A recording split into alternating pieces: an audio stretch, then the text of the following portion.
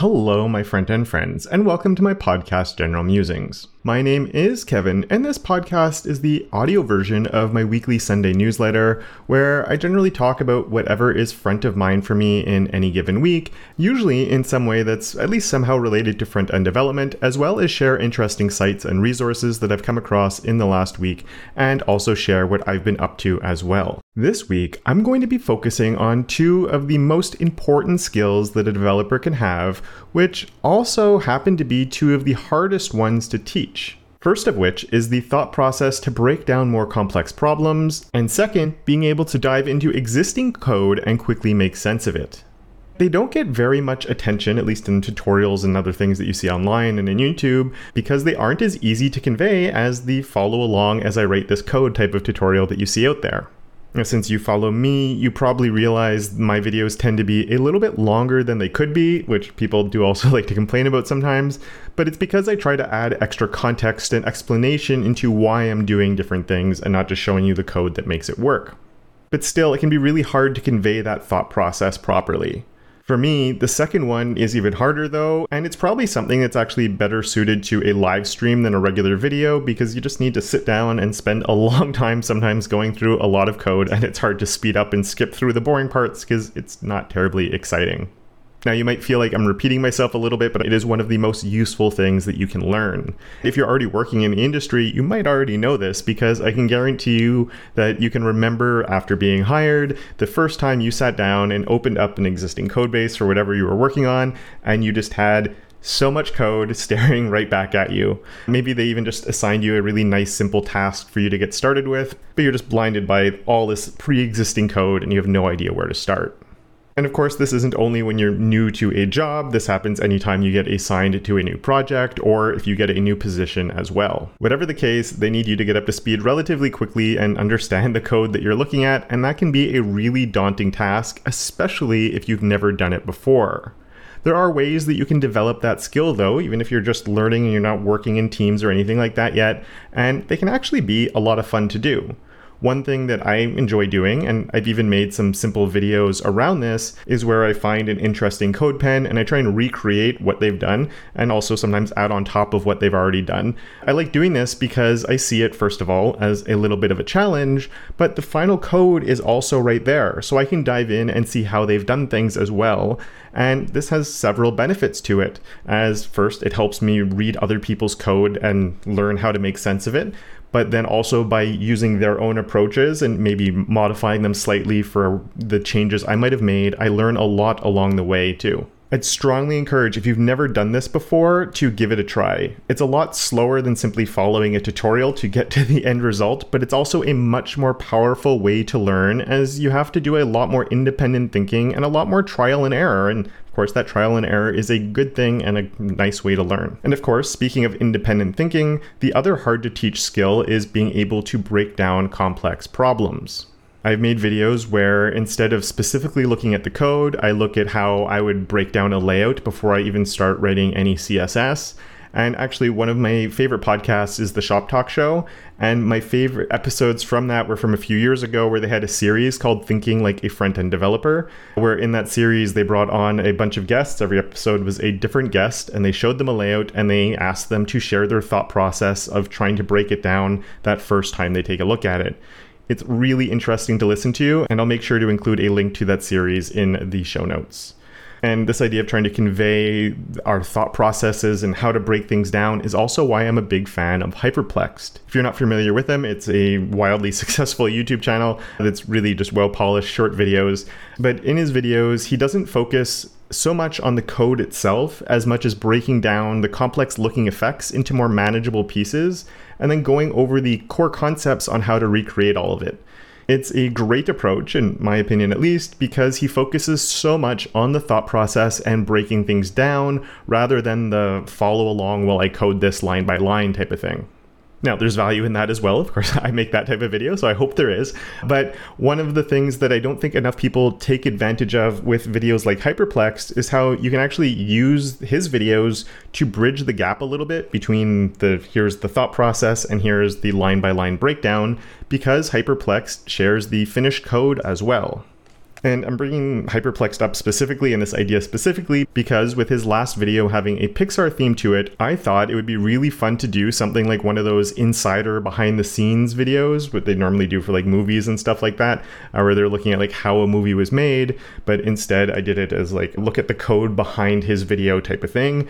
And my video in this case was a little bit faster paced than I normally would do. It really wasn't my typical style of tutorial. That's because I did want to break away from the this is exactly how we do this to more of a there is a lot more going on here which you can learn a lot from if you take the time to do it type of video instead. I hope that makes sense. But yeah, I really wanted to highlight that even though we're just seeing the general overview of what he's showing us, which you can already learn from, there's a way to get a lot more from his content.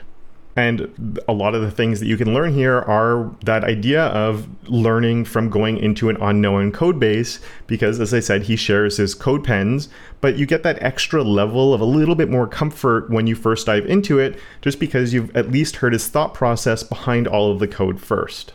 Now, he's really good at making things sound simple, so when you first open one of his code pens and take a look at it, it can seem a little bit intimidating, even if you've watched that video, because, you know, as an example, in the last one, he had like this glowing effect, and in the video, it took about 20 seconds for him to explain it, and he only showed 2 lines of JavaScript, whereas the finished version was a heck of a lot more complex than that, and had quite a bit going on with it.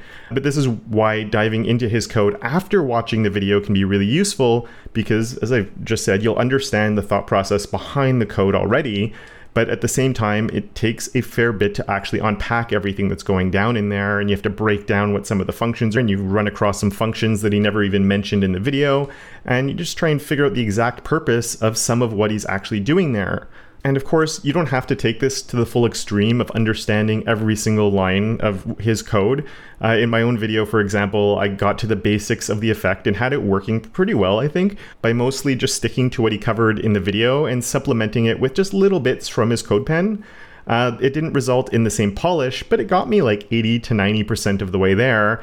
And even then, getting that 90% also helps explain some of the extra details that I didn't understand why he bothered with at the beginning. Because, you know, I'm like, oh, look, my effect looks pretty good, but oh, it's missing a little bit. And then, oh, that's why he had this like whole extra complex thing that he actually ended up creating, because it made that effect go from like, oh, that's kind of cool to like really nice and polished instead. Now, I didn't want to record this just to come across as like a Hyperplexed fanboy or something like that, but rather I just wanted to highlight some of the different approaches that you can take to learning that if until now you've mostly been focused just on step-by-step tutorials. And speaking of step-by-step tutorials, I did create one of those this week as well, where I was looking at how you can use the new Vue Transitions API to make a pretty nice filtering animation. These are, you know, the really common types of things that you see for portfolios, where you might be showing all of your portfolio projects and everything, but then there's like buttons along the top where you can filter by the tech you use. So like this one uses, you know, you click the React button and you're only showing projects that are using React, or ones that are only using Vue or Astro or whatever it is. I think you probably know what I'm talking about. Sorry if it wasn't the best explanation. And in my video, instead of doing a portfolio, I did a conference list that you can filter by front end, back end, and full stack conferences instead of having the entire list of all of them. And the reason I did that was just so I could mention that I'll be speaking at that conference in January. Yes, the name of it is that, which I'm really excited about. And I, you know, if you can, you should totally attend, and I'd love to meet you there. So if you do make it, make sure you say hi. But yeah, in the video, I looked at how we can create the filter itself to make it working. But of course, then there's no animation. But then we can use the new Vue Transitions API with literally just a couple of lines of JavaScript. And all of a sudden, you have this really cool animation that looks really well. And honestly, it feels a little bit like magic when you first get it working. And there's actually a lot more to Vue Transitions than what I cover in the video. And there's something I look forward to actually playing around with quite a bit more. But just for sort of what I was doing there, it just works so wonderfully. It was really, really cool. And so if you haven't looked into Vue Transitions, their support's not perfect yet, or perfect by any means, I should say, because it's only in Chrome at the moment. But yeah, they're a really nice thing that you can just throw in there as a progressive enhancement to add this little polish to your websites and make them a little bit more fun to interact with. And speaking of new features, it's a good time to move on to our other awesome stuff from around the web section of this podcast. As this week, I actually had some people reaching out to ask if CSS4 was really going to be a thing or not. And I think this might have been because of a recent video on the CSS Weekly YouTube channel that was talking about how CSS4 is now happening. The TLDR of it is that, yes, it does seem to be coming, and with it, CSS 5 and CSS 6 and so on and so forth are all going to be on the way here. And the main idea behind all of this is primarily as a bit of a marketing exercise to raise some more hype and awareness around a lot of the new features that are part of CSS now. Because when CSS 3 happened, it was huge. Everyone was talking about it. It was all over. There was blogs all about it, all these new things that were coming out. Whereas now, like, every feature just sort of comes out on its own. And while a few of them do get some attention and definitely people get excited over them, it's not anywhere close to the level of excitement that was built up when CSS 3 landed.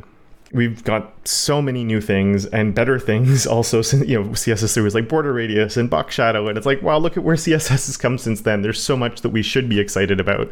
But the other part of this, though, is also to help group things a little bit, because right now every spec is on its own level, but drawing some lines in the sand can be really useful to help group things a little bit in terms of sort of where you should be at, where's general support and all of that.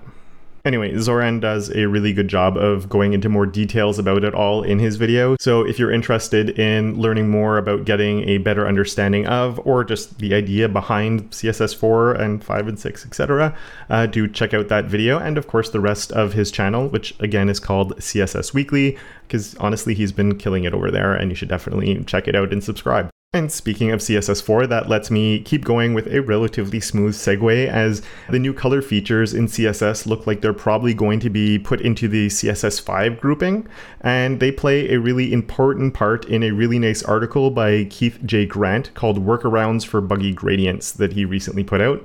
I'm sure you've probably created a gradient at one point in the past, only for the middle of the gradient to be a little bit of a grayish letdown, even though the two ends are really nice and vibrant.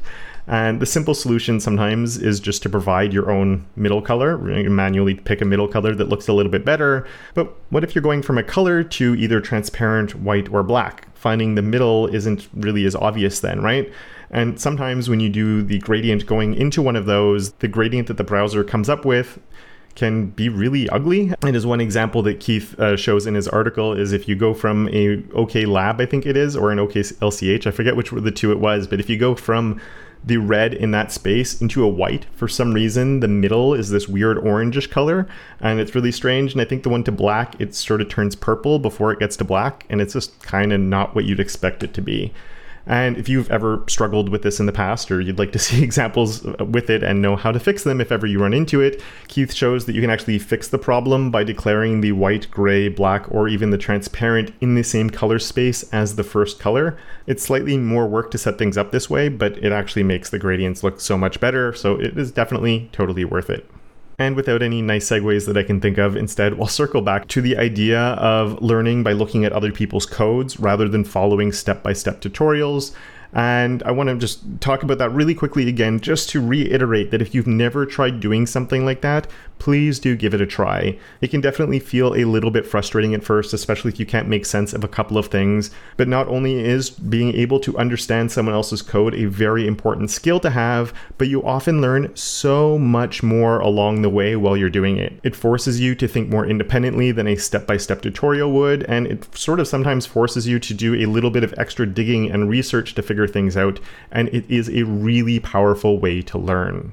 And that's it for this week. Depending on how you are consuming this, if you'd prefer a written version, a podcast version, or a video version, the link to all of those options are in the description/show notes, as well as links to everything else that I've mentioned along the way. Thank you so much for listening, and of course, until next time, don't forget to make your corner of the internet just a little bit more awesome.